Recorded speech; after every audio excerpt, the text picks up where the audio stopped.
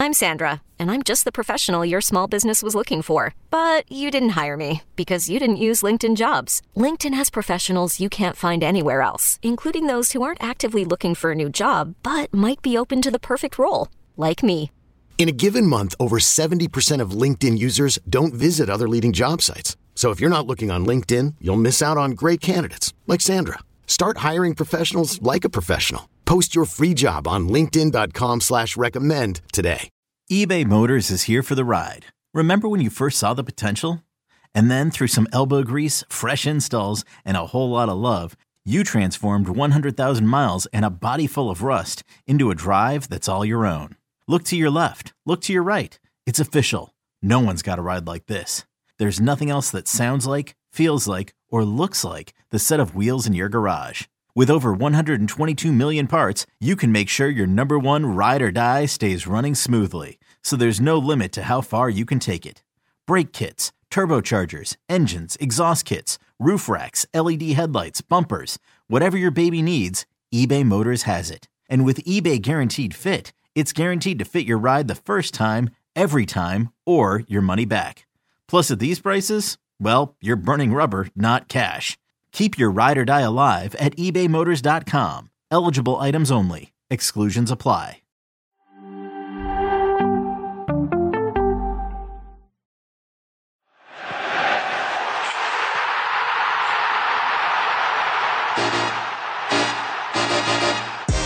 Great show today. We preview three magical and traditional classic domestic matches. Yes, we've got Milan-Juventus, we've got Dortmund against Bayern in Der Klassiker, and we've got Arsenal against Liverpool, James Benge. Plus much, much more from the rest of Europe's top leagues. We got Michael Lahoud in the house, we got James Benge in the house, we got Jonathan Johnson in the house. It is going to be us entertaining you. So sit back, relax, wherever you are, and enjoy the show. Golazzo, Che Golazzo begins right about now. Hey, welcome along, everybody. Welcome along, boys. Sorry for the quick delay getting started here. We are live on YouTube. James Benge, Jonathan Johnson, Michael Lahoud. How are you doing, boys? We'll start with you, James Benge. It seems like you're in a hurry. You're going to a game today. I am. I'm going to Arsenal by the glimpse, but I'm still recovering from Chelsea against AC Milan because one, it was a really fun game, but also it was an absolute nightmare getting back. They closed the motorway, the trains weren't running, so I'll be a little bit on sleepy form today, I'm afraid. JJ, how are you, man? Yeah, doing very well, thanks. I see we don't have Nigel Reo-Coker in here, so we may well have some coherent chat, which will be something to look forward to. And Arsenal playing on a Thursday night, is that James Benge? Love it. Well, speaking of Thursday nights and enjoying football, Michael Lahoud, how are you doing, man? Man, I have nothing to say about Manchester United until after this match that they have today. I feel like my mouth is shut. It's been shut for a while. All right, well, let's get into it. Before we get into it, Fabrizio Romano reporting that Jorge Sampaoli has just been appointed new Sevilla boss to replacing Lopetegui, who was fired yesterday. JJ, you were talking about a moment ago before we came on air. What's your overall thoughts on that before we get into the three big games? Surprised it took this long, to be honest. Obviously, Lopetegui did a good job with Sevilla. I think many people were surprised that he was sort of given the start of this season, considering that last campaign didn't exactly go to plan.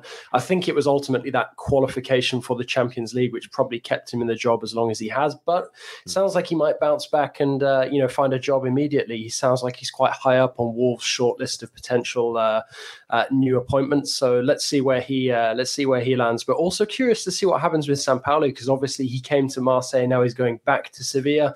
There's a few examples of coaches going back to former places, not enjoying the success they had the first time round, but Sampaoli did a decent job at Marseille, but Igor Tudor is arguably doing a slightly better job than he did. So yeah, I'm curious to see how that one plays out, especially with this Sevilla side being far from one of Monchi's vintages. Yeah, it was kind of a strange scenario yesterday, wasn't it? Watching that game, everybody kind of knew he was already getting fired. The players had sort of given up in the first half. So what a weird situation. All right, let's get into it. We got three bangers to get into in the first half of our show. Let's start with AC Milan against Juventus. Both teams in action in the Champions League. Milan lost in London versus Chelsea, while Juve picked up maximum points against Maccabi Haifa. Their first points, by the way, in group play. They are now 4 points behind Milan in their domestic table. Milan sitting in fifth place. pretty interesting game going into this one here. I think the confidence now from Juventus will certainly have been picked up or raised to another level after that Champions League win. But James Benge, where are you swaying in this game? How do you think it'll be decided? I don't agree with you that Juventus's confidence will be picked up, because I kind of think, they will have expected to beat Maccabi Haifa. And if we just keep it on the Champions League for a moment, actually, I think their confidence might be on the floor because Benfica managed to draw with PSG. And in doing so, it's very early to say knocked Juventus out, but certainly dealt a pretty critical blow to Juventus's chances of staying in the top two this season. So I thought a lot of people were very down on Milan and the way they played on Wednesday. I wasn't entirely convinced they were as bad as the general consensus was. I think the challenge is that they really struggled in the fullback positions, and that's going to be a real challenge for them if Theo Hernandez isn't available on this weekend. Certainly, Juventus, if they wanted to, they could, really commit some men forward to make the most out of someone like Angel Di Maria and test Ballo Torre if he's playing, and test Serginho Dest, who was, it's utterly woeful. There is a clear weak spot in this Milan 11 that maybe there kind of wasn't, there isn't when it's at full strength. Having said that, that front two of Leao and Giroud, they work really well together. There'll be a real test for a Juventus defense that's kind of been okay, has some work to do to improve, but was all right. It's a tough one to call, isn't it? But I do think Milan have the quality, the assertiveness, and will be a team that will kind of play for the win. I worry Juventus will just try and play it safe and try to avoid any further damage. I think this game actually comes at the perfect time for Juventus and at the wrong time for AC Milan. AC Milan has injury problems throughout this team. Their backline is decimated apart from Tomori. And when you look at their backline, Toure, not at his best, had a kind of a coming out party in the previous Serie A match going into this one. Serginho Dest and Kalulu, that is the big problem for this backline. Let's go back through some of the big games that Milan have played. They won a big one, the derby matchup between them and Inter, won 3-2. But then in the game against Napoli, they came up short. Serginho Dest made a massive error going up against Cavada. He gave up the PK. So I think Juventus will have circled that and eyeballed him, given his performance at Stamford Bridge against Chelsea. Angel Di Maria would not be surprised if he ends up camping out on that side between Dest and Kalulu. He has the free roll, the free roam, and as he goes, this Juventus team goes. What I love that Juventus did, was it a perfect performance? No. But when your season is on a lifeline, is on life alert, good commercial, by the way, but when their season is on life alert, which it was against Maccabi Haifa, you need a special player to take responsibility over this team. And for Juventus, I think now that they've gotten a win, you have a more dynamic midfield. I just wonder if this is a trap game for Milan. Yeah, that's an interesting point. And I think for me, I mean, logically, you'd say that this is a match for Juve to go for, especially when you look at that AC Milan backline. Also, adding to what you guys have said about that, I feel the loss of Mike Maignan is, a huge blow for them. Arguably one of Europe's best young goalkeepers. Well, actually, I say young. He is in his mid-20s. It just feels like he's been such a youngster. He's younger than us, JJ. Yeah, exactly. So he still counts in our book. But no, I think losing him is a huge blow. I've never been that convinced by Tatarusanu as a solid backup option at any of the clubs that he's been at, but not to sort of bin all of Milan's struggles on him. And I think for Juve as well, if I was confident in them actually being able to go out and really attack a match, like James said, you arguably expect them to go and beat Maccabi Haifa regardless of sort of how they approach the match, just given the sort of disparity in quality between those two squads.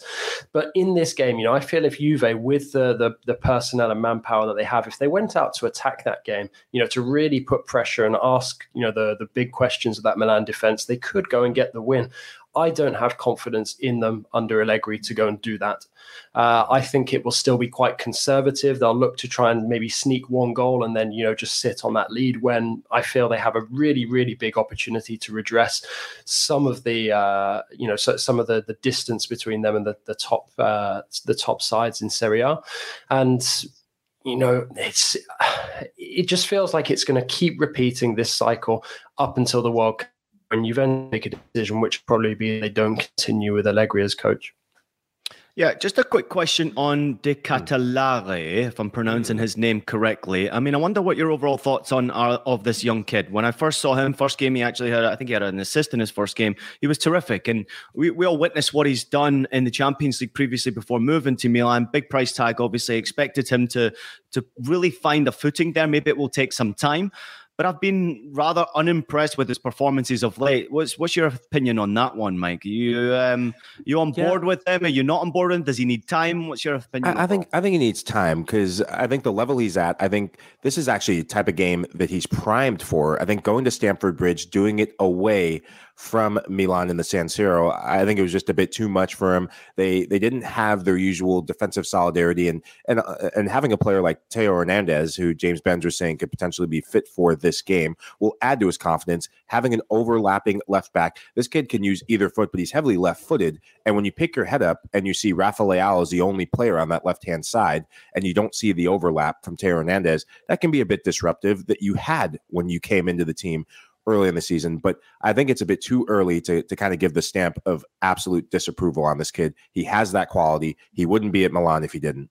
I think he's the potential of being a $100 million player or a €100 million player. I think he has that potential. Obviously, watching him through the Champions League, coming through the system in Belgium and then making this move, I think Milan's a perfect club for him, but there's a lot of pressure at that club now, and there's such a competitive nature now domestically in Serie A to compete for a title every single year. You got some big names alongside you who I expect. There was a tweet coming out from Fabrizio Romano yesterday, Milan director Maldini. We want to extend Leao's contract as we think it's the best club for him on his growth. Of course, we still have to negotiate and reach an agreement. He has told Amazon Prime. We also want to extend Benacer and Kalulu's contract as well. So a bit of news breaking there. Thoughts on that one, Bench? Obviously, they want to try and extend Leao, but good luck with that, because his price tag's probably through the roof at the moment. Well, I mean, actually, no, to be fair, talking to people at Milan, they're relatively confident. It is somewhat complicated by the presence of or the money that Leao owes Sporting, because he kind of unilaterally left his contract. So it's a really complicated situation. But I think they're of the view that Leao kind of wants to stay at Milan a little while longer. I think they know that eventually somewhere like the Premier League or a really big, team in France or Spain may well try and snare him off them. But I mean, it's hardly breaking news, is it, that AC Milan want to keep Rafael Leao? He just looks like something of another level, and sooner or later he is going to be a superstar. He's going to be the best player on the Portuguese national team, the best player in Italy if he's still there. I mean, this guy's amazing, and of course Milan will want to tie him down, but big work to do on the contract clause. Yeah, when I think of Rafa Leao, why would you leave Milan when you get swag in the form of what they were wearing yesterday, first of all, on a non-football front? Yes. The off-whites you're talking about? Yeah, the off-whites. They had it on their bus. They had like an off-white bus. Off-white bus? Seriously. So at Stamford Bridge, were you sitting there and you saw the off-white bus just roll on in? Drove right past me. And I was like, I wonder if there's going to be any swag for I'm amazed that you had time to hang out in the car park, given the buffet at Stamford Bridge. I skipped that. JJ is on. It's arguably the best spread I've ever experienced as a journalist. Phenomenal. Yeah, almost as tasty as that jacket right there on Leao. Real quickly before we move on from this game, the next three games for Juventus, I just had a quick look at them. They are both they're all three away games. They're obviously at Milan, and this one coming up away to Maccabi Haifa in the Champions League is a must-win game for them right there. And then they have Torino in the derby, which is going to be an interesting three games for Juve all around. So looking forward to seeing what they do. Let's check out the Klassiker in Bundesliga. We move on to Dortmund against Bayern Munich this weekend. Third place Bayern Munich against fourth place Borussia Dortmund. Believe it or not, yes, I said that correctly. Third place Bayern against fourth place Borussia Dortmund. Both teams on 15 points, 2 away from the top of the table, Union Berlin. Both won in the Champions League in midweek. They were very good. Kimmich and Müller were out, obviously, in the Champions League, tested positive for COVID just recently. Two incredibly young coaches here, JJ, going head-to-head against each other. Julian Nagelsmann, only 35 years old, and Edin Terzic, who I'm really happy got this Borussia Dortmund job at 39 years old. Both of them kind of trying to find their way at the top. I mean, obviously, we recognize how good Nagelsmann is here, but is he a favourite going into this game against Borussia Dortmund, minus a lot of their stars, obviously? Yeah, I mean, that's a good question. And I think both of them come into this sort of on an overinflated, sense of confidence as well, given the matchups that they had in the Champions League. Bayern absolutely pulverized Plzen, and, Dortmund beat a Sevilla side who, as we've already established, we're basically just waiting for that axe to fall on Lopetegui and for that managerial change to be made. So it is quite a strange one, given that neither of them are at the top of the Bundesliga pile at this time. And I think as well, there is sort of a large element of misfortune to Dortmund's season so far. Obviously, losing Sebastian Haller before a ball's even kicked. Fingers crossed that he does ultimately make a full recovery. You've had the injury to Adeyemi, and you also have sort of Gio Reyna. When he can play, he's brilliant, but he's just so fragile, unfortunately. And I think that really, impacts Terzic's ability to actually, work out what his strongest Dortmund side is going to be, and actually be able to push on with them. So it kind of feels like it's an opportunity missed for them at this moment in time, given how slow Bayern have been at the start of this season. And I think for Nagelsmann, the issue has to be that you've now got Thomas Tuchel casting a long and very skinny shadow over the Allianz Arena, because, I don't think that those rumors are going to go away. We already saw Leverkusen links with him. Xabi Alonso has now taken that position. But, it feels like it's only a matter of time and perhaps one or two bad results before those rumors linking Tuchel with Bayern Munich get even stronger. Yeah, I'm with you on that one. It's a great point to bring up, because I'm just getting this feeling. I know, Mike, we've talked about this a lot, even off camera.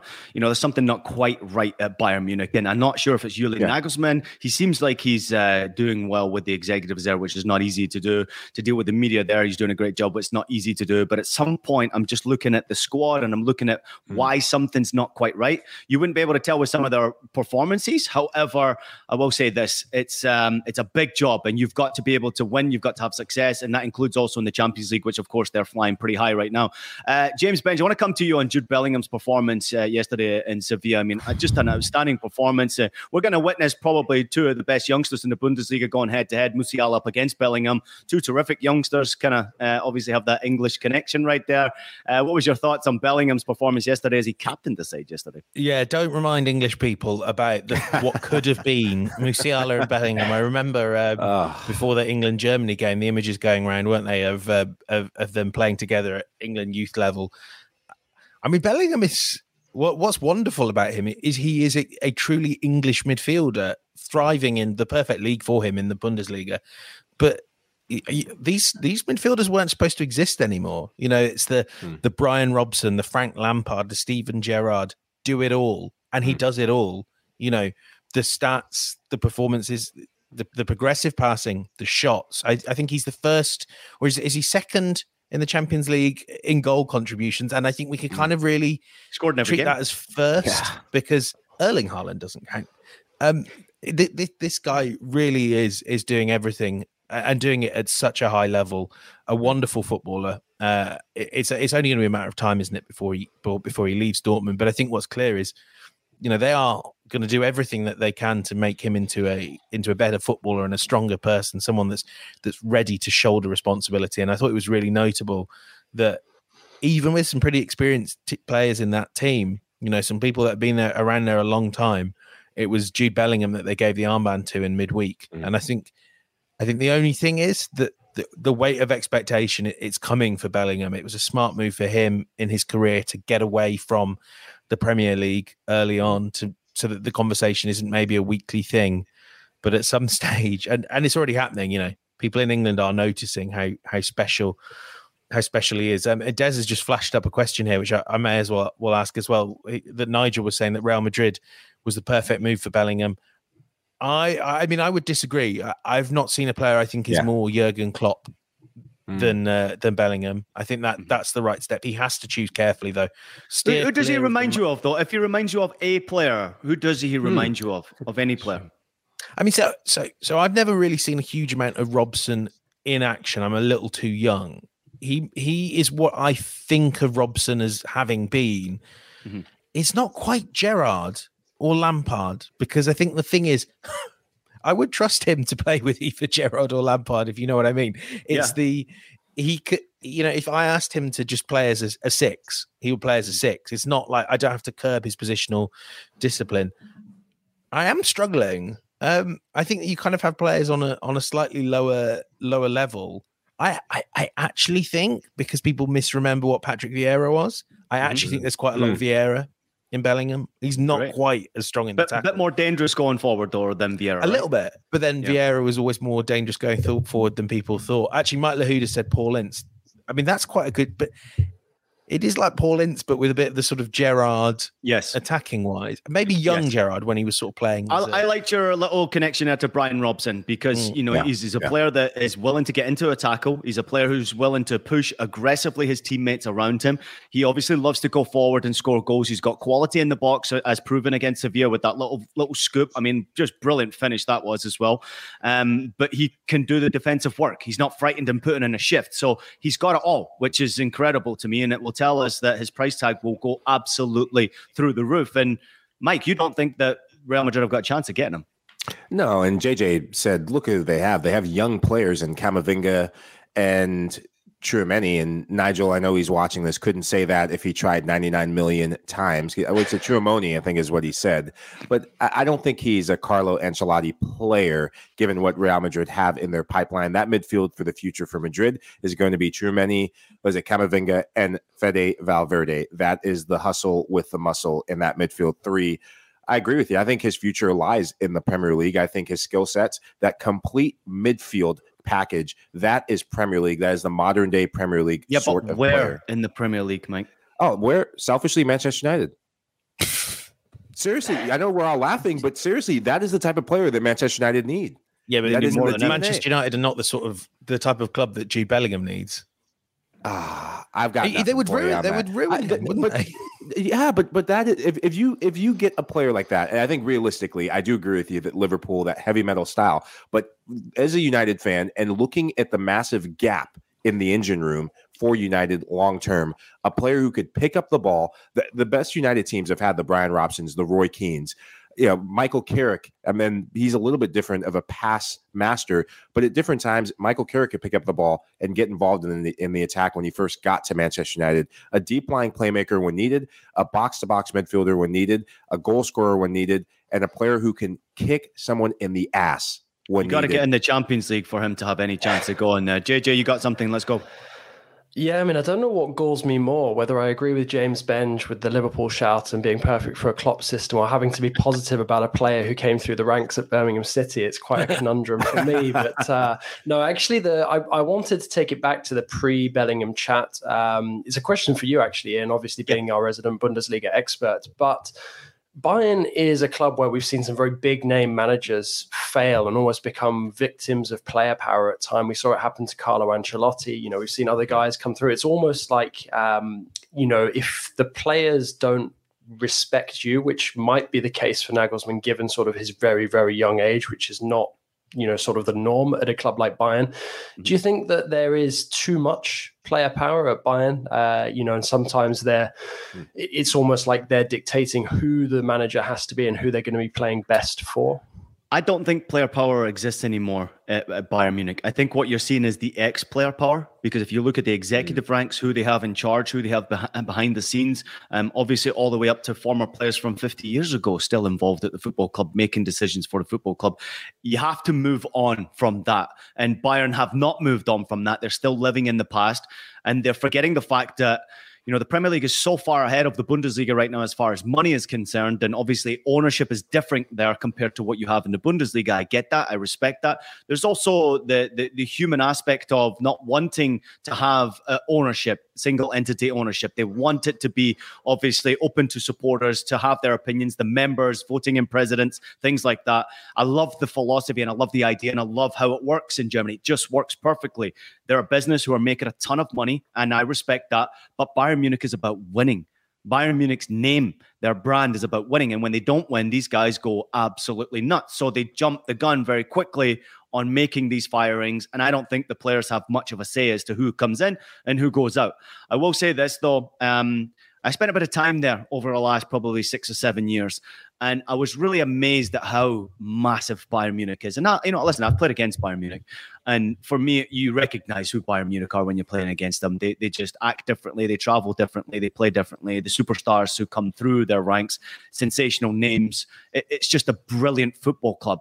But actually watching their system behind the scenes, what they do, how they brand their football club, how they brand, they have an office here in New York City. It's insane how big this is of a football club. In South America, massive, all the way through Asia, Africa. They are everywhere trying to inspire, trying to give opportunity, trying to share the brand. They do things the right way. And I'm really impressed and obviously proud to have had a bit of a partnership with them over the years to realize how big of a machine they are. But on the pitch is where my concerns are. Too many players coming through the system right now, and they've sort of changed their philosophy. They used to have, if you remember this, they used to have a rule that they would only sign a striker who was proven in the Bundesliga. That rule has since gone out of desperation. Now they're just signing players that they can afford. They'll try to get players who are in from the Bundesliga who have been proven, but if not, they'll bring in a Sadio Mane and spend a ton of money on him and hope that it works out. Hasn't necessarily worked out for Sadio Mane, even though he has scored goals. It's not Lewandowski. You need to make sure that Bayern Munich are the best team in Germany. And right now, you'd have to say they've got the best squad in Germany, but not playing the best football in Germany. I will say this, though. Some of the guys who have come into the squad who are obviously making their first debut in Klassiker would be obviously Mane, De Ligt, Gravenberch, Mazraoui, all these guys. Big names, youngsters as well. We have to put that in there. This is going to be an eye-opening game from him. We're going to learn a lot about what Bayern Munich are, and of course Borussia Dortmund, because they also have a lot of youngsters, and considering the injuries that they've got, this is a mad game to look forward to. So that was a long way to answer your question, JJ, but I just don't think player power at Bayern Munich is it. I think it's the executives, it's your Oliver Kahns who have got so much to say at the club. Go ahead, James. Impossible to respond to that. I thought that was very well. That was very well. But I think in the end, like sometimes I know I keep saying this to you, Ian, with Bayern, and obviously someone with more of a numbers bent. I think sometimes they just get a bit unlucky. I think sometimes the forwards are a little bit wasteful, but that's the sort of early in the season Bayern, and maybe that's kind of what they need, because I think too often they're like super hot at this stage of the season, and then it all cools down because there's nothing to play for in the Bundesliga. And it's the sort of same thing we talk about with PSG, that they're not testing themselves at the weekend. I actually don't think it's that bad for Bayern that they've got some catching up to do in the Bundesliga this season. Yeah. All right. A whopping 342 goals have been scored in this fixture ahead of what will be the 107th Bundesliga Klassiker. And if you look at the goals this season, this is where it's going to be separated. Bayern Munich have already scored 23 goals from the 8 games that they've played. Borussia Dortmund have only scored 11 goals, which is a big concern for me going into this matchup. Can they score the goals? Can it be Jude Bellingham who steps up that one? Let's get a quick prediction before we move on to Arsenal-Liverpool. What do you think about their Klassiker, Michael Lahoud? Who's going to win this game, and give me a score? Nothing ain't changing for this game. Bayern Munich's going to win. If you look at Borussia Dortmund, what they do after the Champions League games, I think the squad depth or lack thereof of Dortmund, Jude Bellingham, yes, he's playing the football of his life, but the depth is going to hinder them. They haven't gotten a positive result. I think only one game they got a good result after Champions League. I think they're going to be tired. I say 3-1 Bayern. JJ? I'm going to go 2-1 Bayern, and I think it'll be a late winner. I can see this one being tighter than we expect, and Bayern just getting it done at the end. James? I'm going to agree with Mike. 3-1 Bayern. Sorry, boys. I'm going for Borussia Dortmund to get the win in this one. This is a big game. Klassiker. I mean, listen, I want to see how good Bayern are. I'm betting once again against Bayern Munich. They've proven me wrong already. But I will say this, there's something wrong at that football club. In big games, you'll get found out. This is a massive game for them in the Bundesliga. If Borussia Dortmund go above them in the table and Bayern end up like match day 9 and 8th place in the Bundesliga, we're going to see some big moves. So maybe it's out of hope than anything else that something crazy happens in the Bundesliga. All right, let's move on to the Gunners against the Reds from Liverpool. I mean, what a game this is to look forward to in the Premier League. Liverpool got back to winning ways, beating Glasgow Rangers in the Champions League after their 3-3 draw against Brighton last week. Top of the table, can I repeat myself? Top of the table, Gunners beat Spurs in the North London derby. James Benj, I got to talk to you about this one. I mean, this is an absolute cracking game to look forward to, but do the Gunners need to prove to everybody out there, because now you're starting to hear whispers they're a contender, but they need to prove in these big games that they really are or do mean business in the Premier League this year in this match?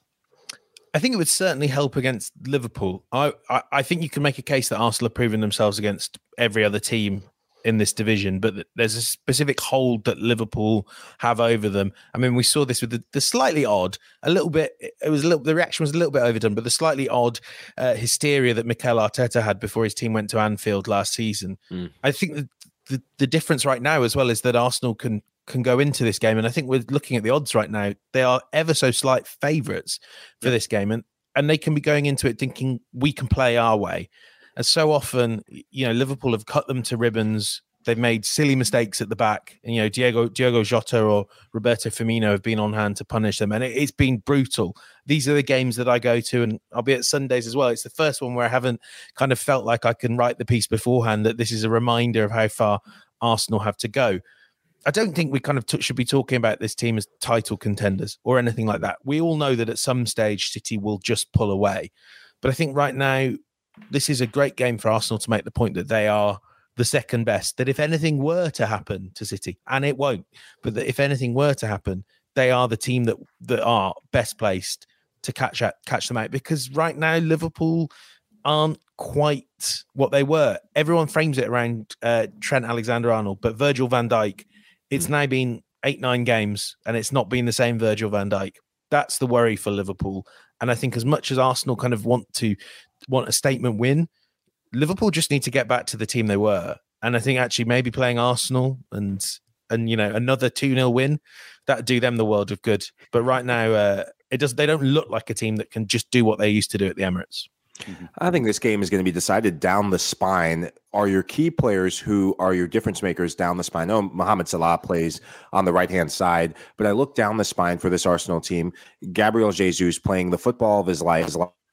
Thomas Partey, I think he's going to have a massive say in this game. He's been excellent. His partnership with Granit Xhaka getting more forward in midfield. If Thomas Partey can go head-to-head with Liverpool, who changed their formation in the matchup against Rangers, they played a 4-2-3-1. Liverpool known for playing a 4-3-3. Diogo Jota playing as the attacking midfielder. Thiago Alcantara playing as a box-to-box midfielder. And Jordan Henderson, the main man, the skipper, as the 6. If Liverpool, if they can get that overloaded midfield around Thomas Partey, I think they will have the best chance to win. If Arsenal and Thomas Partey can stamp their seal of approval against the Reds, then Arsenal will have the best chance to win. Yeah, I mean, this one's really shaping up to be a fantastic encounter. And I do think that Arsenal have the best chance that they've had in quite a long, long time to sort of break that hoodoo that Liverpool have against them. I agree with James. It's not, we spoke about it earlier in midweek, Trent Alexander-Arnold hitting back at the critics with that fantastic free kick against Rangers. But it has sort of unfairly been created, this kind of narrative that it's, basically all Alexander-Arnold's fault when that Liverpool midfield is just so brittle compared to what it used to be, and it's just so important to the way that Klopp wants his team to play. But it just feels to me like Liverpool are still waiting to get going, despite picking up in midweek, and Arsenal just seem to be such a well-oiled machine at the moment. Sure, maybe that will stop at some point in the next couple of months, and there might be a few more road bumps, but while things are going so well, I find it hard to look past Arsenal winning this game. I'm with you, JJ, and I know James has got a slight smile on his face here, but I really believe that Arteta has learned a lot from last season. And of course, you have blips in a campaign, like you take Manchester United, for example, this campaign, but I really believe that a young coach like him, obviously, he had tremendous experience before getting that job at Arsenal, and being an assistant coach and then getting the job. You've got to learn from your own mistakes. And sometimes you got to lose games. You got to lose big moments. Obviously, the Champions League miss last year was a big disappointment for them. And I think he's learned from all of these big moments where maybe he could have made better decisions or could have handled situations better. Maybe could have made team selection a bit better in big moments. This will be a real test for Arteta. I'm really, really excited to see how he handles this game, the 11 he goes with. And I think we all can agree that he has this Arsenal side playing with a smile on their face. Every single one of them are full of confidence. They all want to play for Arteta. They all can't wait for the next game. I do worry about the congested schedule, having European competition, international fixtures, and all this BS coming into it. That's where my main concern would be. But I think Arsenal now are a deep enough squad that they can rotate, they can deal with injuries that have happened already, and still put out an 11 that can compete with the best that the Premier League has to offer. At least they can score goals against the best teams. And I think that's what happens against Liverpool. I don't think Liverpool, if you look at the way they have played, even though they've drawn 4 games in the Prem this season, I think they will concede more than one against this Arsenal side because the confidence just seems to be flying high. And Arsenal's defense this year has been really good this year, James, right? Am I wrong there in saying that Liverpool will not find it easy scoring against this Arsenal team either? That is a very good point, and one I kind of wanted to pick up on with you guys. I mean, but the only other thing I'd want to add to what Ian was saying about that smile on the face, it's not just the 11 on the pitch and the players in the squad, and it helps that that you almost have these 2 squads with the Europa League as well. It's the 60,000 in the stadium, and everyone used to take the mick out of the Emirates Stadium, and rightly so. But I tell you right now, if you're watching this, if you're listening, if you get a chance to go to the Emirates at the moment, you won't find many better atmospheres in England. It is fantastic. It is it's the place to be. I can't wait for Sunday. I can't wait for Thursday as well as we record it. But very quick question for everyone here. You've got a team and you're picking your centre-back for the next 3 seasons. Ooh. Do you pick William Saliba or do you pick Virgil van Dijk? I pick Saliba. Saliba. Yeah. You pick Saliba. He's younger. There's a freshness, there's a newness in playing in the Premier League. He's got a point to prove, and he's come off a brilliant campaign with Marseille, and he's fighting for his place with the French national team.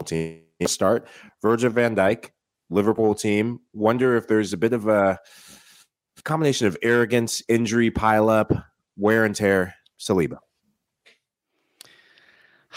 This one's a tough one because I love the experience. I will say this, though. I'm a little bit frustrated with Van Dijk, like all of you have mentioned this campaign. I don't like the inconsistency. I'm a little bit worried about that consistency, especially when you consider how big a year this is going to be for him. And Fabrizio was also texting about the contracts potentially being extended as well, or at least trying to extend the contracts of Saliba, Saka, and Martinelli there. James, you got anything to add on that one after Fabrizio tweeted that one?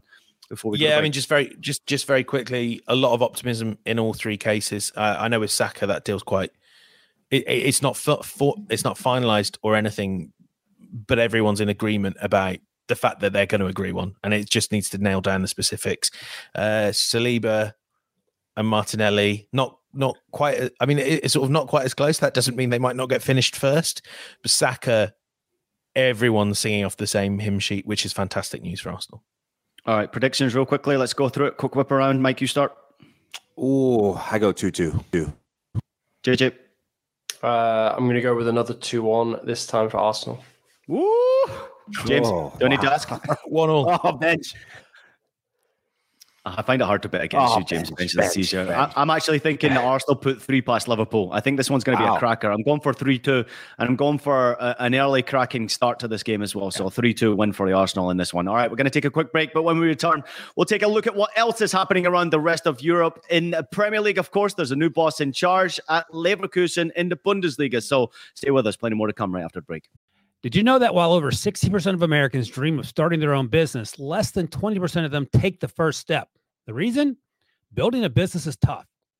Taylor Brands is simplifying the business journey. From launching and managing to growing your business, Taylor Brands isn't just another tool. It's your online business partner from launch to success.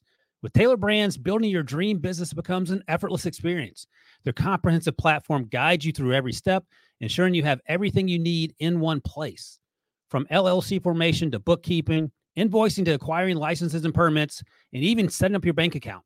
Taylor Brands handles it all seamlessly. And our listeners will receive 35% off Taylor Brands LLC formation plans using our link, taylorbrands.com/CBS Sports. That's TAILORBRANDS.com/CBS Sports. So start your business journey today with Taylor Brands. This episode is brought to you by Progressive Insurance. Whether you love true crime or comedy, celebrity interviews or news, you call the shots on what's in your podcast queue. And guess what? Now you can call them on your auto insurance too with the Name Your Price tool from Progressive. It works just the way it sounds. You tell Progressive how much you want to pay for car insurance, and they'll show you coverage options that fit your budget.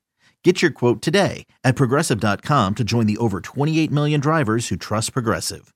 Progressive Casualty Insurance Company and Affiliates. Price and coverage match limited by state law.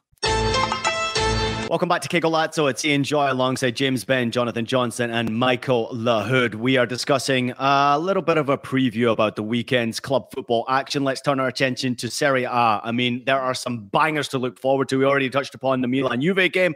Let's touch upon quickly 3 crackers that maybe money could be made on these games. We'll start with Udinese against Atalanta, 3rd versus 2nd in Italy. I mean, what are Atalanta doing better this season, Michael, that you are witnessing compared to previous seasons before? And I'm hoping you're saying defense. Well, in order to be consistent, it has to go from back to front. I think this is an Atalanta team that lost a couple pieces over the last couple seasons, but different players continue to step up. I think it's the goals by committee. You're no longer dependent on Muriel or Zapata to be your 2 goal-scoring machines. Different players can come up, and this is a unified team. Gasperini just keeps doing it. He's got a DNA, and would not be surprised if, because of all the mishaps and all the calamities and dramas from the usual suspects in Serie A, if by the end of the season, we're saying, how the heck did this team end up either getting second or big statement, because Napoli are playing on fire, but Atalanta are in the perfect position just sitting in second right now. I think what really appeals to me about this fixture coming into the weekend is how Atalanta are almost kind of like the modern Udinese, because Udinese had that fabled, scouting department years ago that was so ahead of the curve, bringing guys like Alexis Sanchez to Europe. And now Atalanta have kind of refined that approach a little bit and arguably enjoyed better success with their Champions League foray. However, it's in not being in European competition this season that I think is enabling Atalanta to perform back to something approaching what we have come to expect of them over the last couple of years. I think it was finally a bridge too far for them in Europe. Obviously, some of the sort of stalwarts of that team that first broke into the Champions League and then enjoyed some relative success, have now moved on. I see Ilicic has returned to Slovenia, so fingers crossed he can salvage something of his career there. But just it's refreshing to have Atalanta back to playing that style of football that everybody fell in love with a couple of years ago. But also, great to see Udinese sort of going from being sort of like a middling team, that's in sort of that ring of clubs, the Pozzo ring of clubs with Watford, to one that can genuinely go and perhaps aspire to doing something in Serie A again. Beto as well. Watch out for this guy. I hardly even heard of him before the start of the season. 5 goals already. He's really talented. The Udinese team, as JJ was saying there's a lot of talent. But like for me, the game I'm going to kind of really want to keep a close eye on is Sassuolo against Inter, because it is all, even after that win, it all kind of feels very underwhelming. It all feels quite like at the San Siro, like there's a lot of work that needs to be done. All that talent that hasn't quite coalesced together. They're not scoring as many as you'd like. They're conceding more than you'd expect. And I don't know if it's time for sort of maybe deeper change. I think teams have started to work out how to play against an Inter team that zigged a bit from Antonio Conte, but maybe needs a bigger zag. That was quite clunky, but I just, you know what you're doing. And I thought Barcelona, even though they didn't win, had quite a good plan to beat Inter. I think Sassuolo as well will have time, and we know they're a really strong, tough team to take on, and they'll be a bit more rested than Inter Milan. So this is a big game for Simone Inzaghi. And on the basis that Inter aren't going to win the Champions League, they have to make sure they're in a position to be playing in it again next season. If he goes, or if he doesn't win, talking to guys like Francesco, it seems like he's going to really be on the brink if he doesn't win. Yeah, listen, I'm excited to see what actually happens with Inzaghi in this situation, because you're right, it wasn't exactly something thrilling. I think it was more a surprise result. I mean, Barcelona had their opportunities in that game to win the game. They just didn't do it. And Inter getting massive victory. And obviously everyone sort of forgets the problems when you have a victory, right? Or at least that's normally what happens. But I think to your point, think we're all a bit underwhelmed with the fact, even though they've won the game, we're still just waiting for this to happen. I think it's inevitable, really, that at some point that there will be changes there at that football club. Doesn't look like the hierarchy at Inter are happy right now with the football that's being played, especially the way they're defending, even though they did get the shutout in that game. So Sassuolo one place above Inter in this game. They're a fun team to watch, but certainly don't score enough goals there. Difficult one to predict on this one here. But I think it's safe to say from all of us here, JJ, that Inzaghi is absolutely on the hot seat. This is a game that you probably should and must have to win. Yeah, absolutely. And I think that's inevitable. And I think, unless that performance against Barca and the result is something that can really boost them on, and get them playing better and more consistently.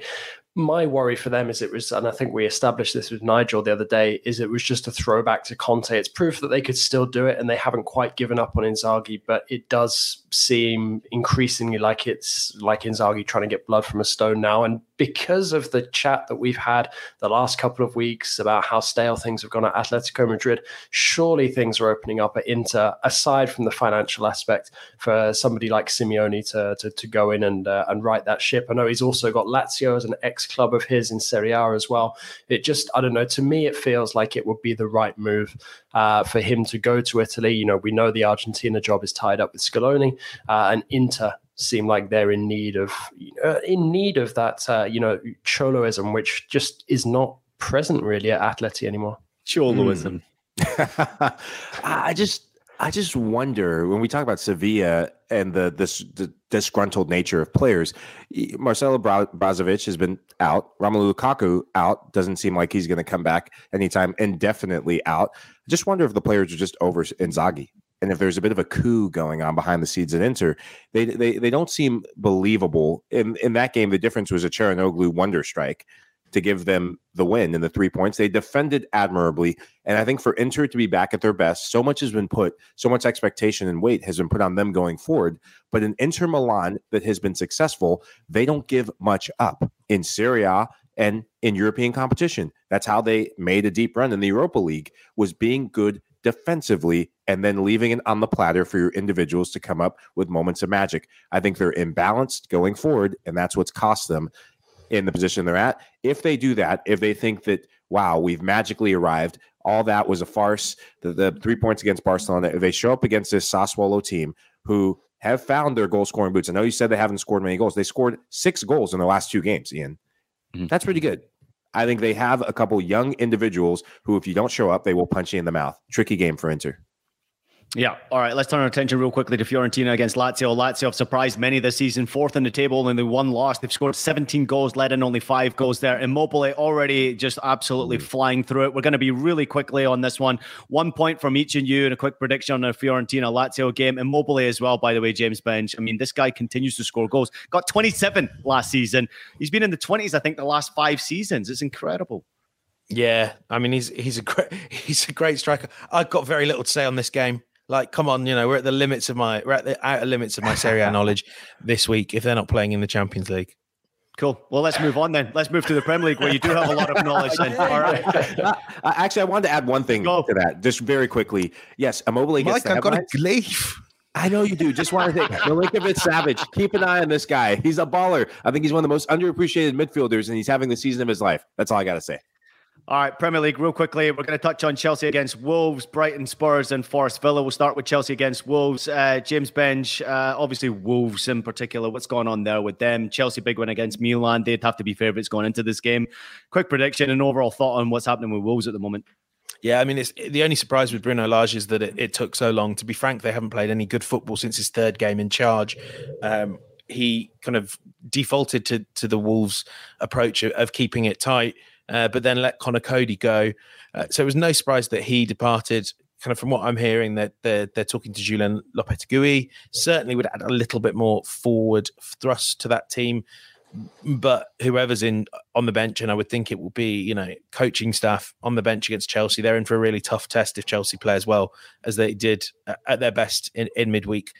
They look like they're starting to get a grasp of things under Graham Potter. And I predicted Wolves to go down at the start of the season, and there's nothing I'm seeing at the moment from that squad as a whole. They don't look like scoring. They don't necessarily look like they're going to keep a clean sheet. So for me, this has pretty comfortable Chelsea win written all over it. Mike? Benj, you're going to have a bigger smile on your face. We talked about Arsenal. I'm going to talk about Spurs. Have you known a third-place team in world football who is miserable right now to watch, miserable right now to talk about? God, they're awful. Hotspurs.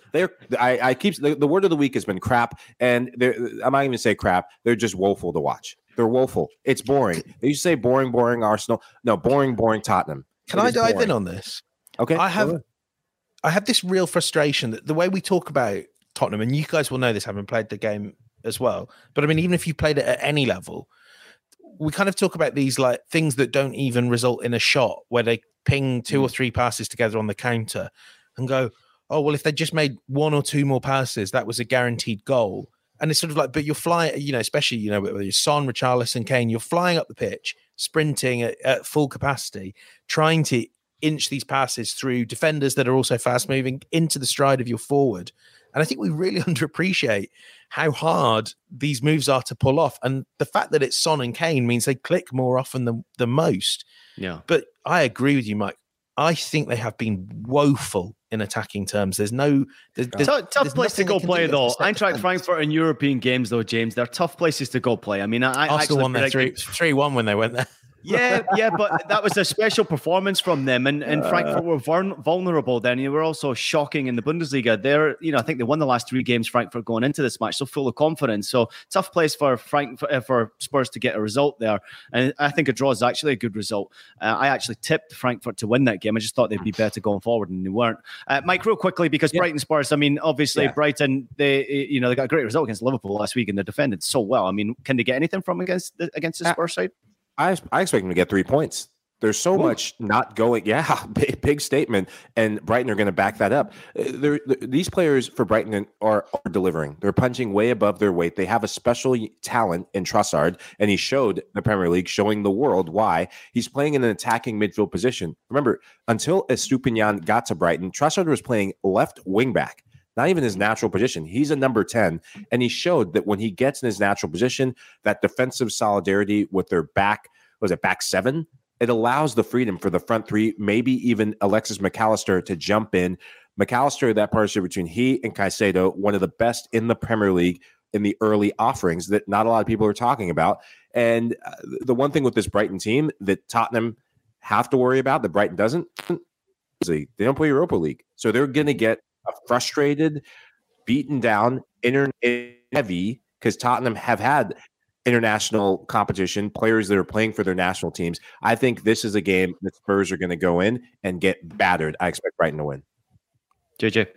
Man, I'm listening to all of these problems for other clubs, and I just wish that Villa had, the same sort of trivial levels of these issues at the moment. Obviously, my eyes will be firmly locked on what Villa are doing against Forest, and it feels like it's a crisis game for both managers, really. Steven Gerrard, I know that form is turning slightly more in his favour, but it's just so dour watching Villa. There's really nothing to get excited about as a Villa fan, and by the sounds of it, Forest came quite close to axing Cooper, which I think, to be honest, would have probably been quite unfair given, the raft, a couple of rafts of changes this summer, given the amount of moves that Forest made.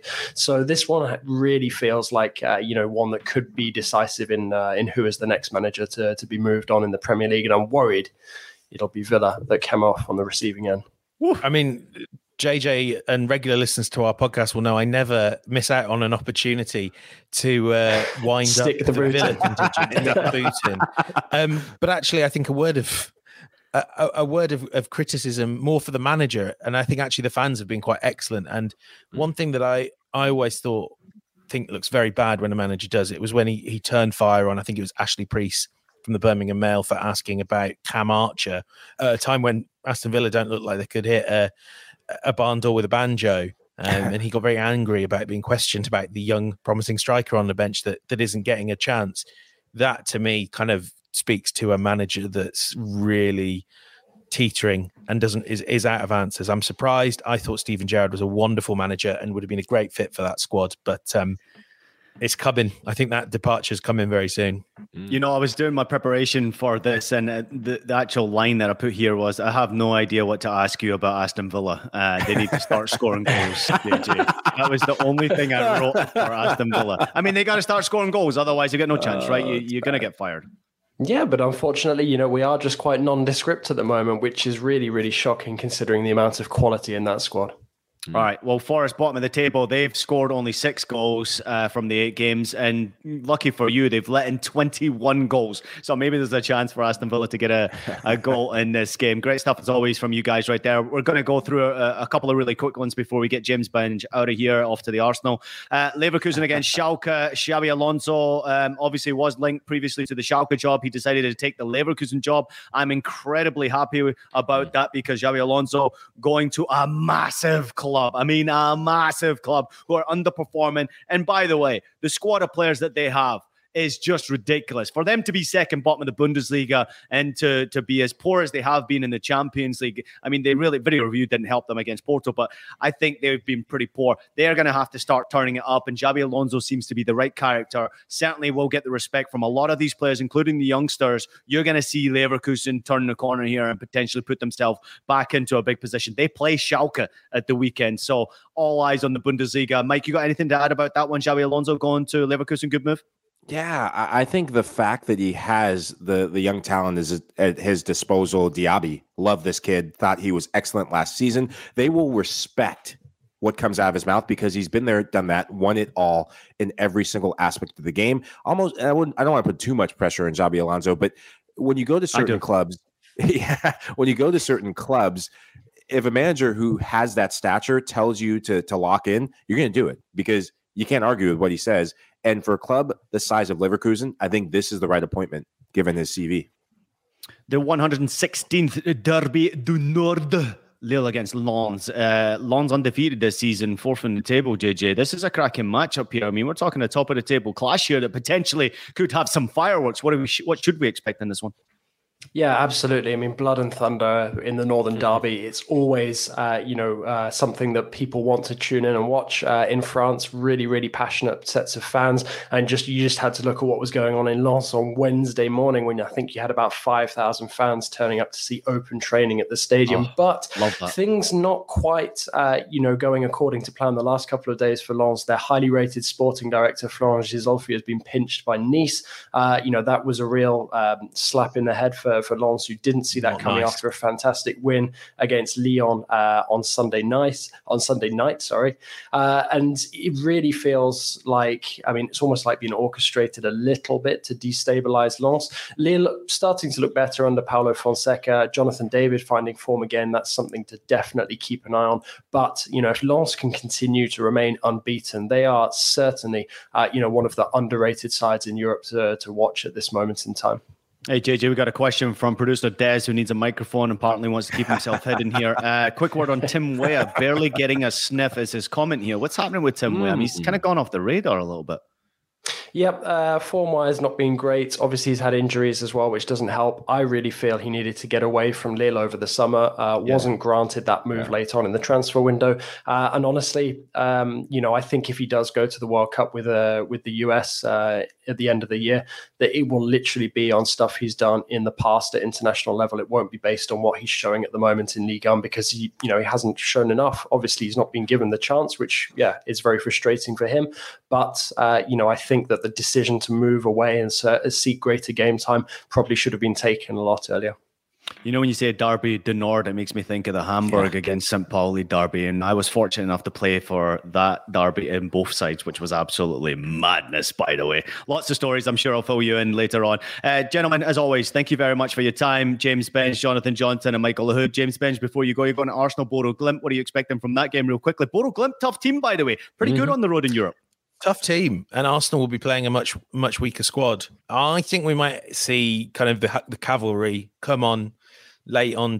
I think Arsenal will win, but I think it will be because Gabriel Jesus or Gabriel Martinelli or someone has come on and won the game for them.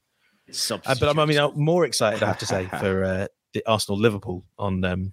So I may as well just set up camp at the Emirates between the two games.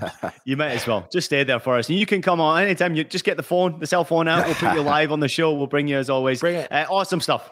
Awesome stuff, guys. Really appreciate you all, as always. Thank you so much for what you've done this week as well. Champions League's been absolutely awesome to cover. Enjoy it today, James, and enjoy the games this weekend. Thank you so much to everybody else out there for listening to Que Golazo. Please take a minute to leave us a rating and a review on your favorite podcast platform. We're available on Apple Podcasts. We're available on Spotify, Stitcher, and anywhere else you listen to your podcast. We're also available, unfortunately for Nigel Reo-Coker, on video. So subscribe to us on YouTube. Visit youtube.com/Que Golazo. Enjoy the weekend, everyone. We'll see you Sunday.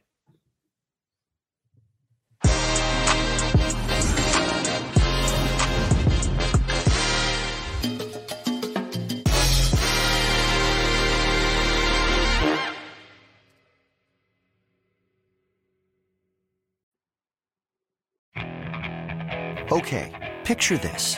It's Friday afternoon when a thought hits you. I can waste another weekend doing the same old whatever, or I can conquer it. I can hop into my all-new Hyundai Santa Fe and hit the road. Any road. The steeper, the better. Because my all-new Santa Fe is available with H-Track all-wheel drive, so I can hit the trail without a worry in the world. Heck, with 3 rows and best-in-class rear cargo space, I can pack the whole family in with all our gear. We've got available dual wireless charging for our phones, so we'll never lose touch with civilization, and we won't lose touch with the primordial power of Mother Earth. So which is it? Waste the weekend or do something a little more epic? And conquer it in the all-new Hyundai Santa Fe. Visit HyundaiUSA.com or call 562-314-4603 for more details. Hyundai, there's joy in every journey.